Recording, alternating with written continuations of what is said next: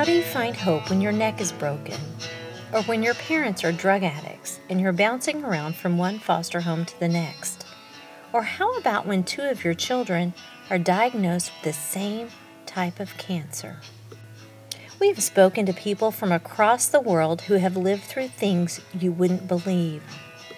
Robert Miller would have died in a car accident if it wasn't for a miracle. When my neck broke, none of the shrapnel, so to speak, happened to touch my spinal cord. Dasha Makona lived in foster homes because her parents were addicted to drugs. My mother lost her mind when I was 7, and so after that we were in foster homes. Jason Barnes had 2 children diagnosed with neuroblastoma within a month. Hosanna had got diagnosed with a cancer called neuroblastoma. 3 weeks later, Elijah gets diagnosed with the same type of cancer. I am Kelly Archibald, creator and host of Kavah the Podcast.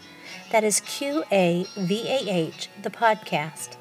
Kavah means to wait, to bind together, to be joined, to meet, to expect, to be confident, to trust, to endure. We are honored to be sharing powerful stories that exhibit Kavah and are about suicide and divorce. When I was 15, I met this young guy who was as troubled as I was. Mm-hmm. And he gave me a note.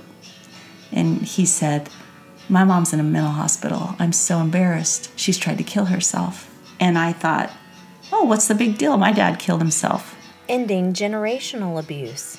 I didn't want to repeat, my childhood. So I was very determined to make sure that my kids would grow up in a stable house. Unbelievable answers to prayer. So when she's going through her darkest time of finding out she's pregnant, we're going through our darkest time, and we didn't know the other, and God was stirring that pot, and we didn't know that He was about to put us together. Devastating loss. I have a tattoo on my left arm. When people ask me, I would be so confident with a smile to say, "This is my mom, this is Brianna," and I lost both of them. Civil war. But that's how we learned. We had to be quiet to survive because we couldn't take any sides. Insecurity and tragic loss.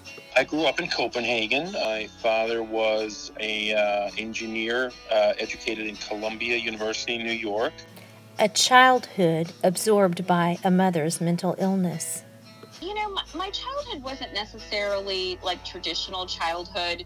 It wasn't really a super happy childhood. My mother got very, very ill. Growing up being persecuted for their faith. My mother was threatened physically. People, the next door neighbor would come to her with what we call a cutlash. It's machete. Dreaming of becoming a Navy SEAL and not being able to swim. I started to learn how to swim, but I also started to do research on Navy SEALs and what they were for one, and what they did, and then I'm like, this is interesting. This may be something that I could get into, right? Having a father with addiction issues in Tehran. Yes, I was back in Iran. Okay. I was born in Tehran. Okay. And I grew up in a house where my dad was a drug addict.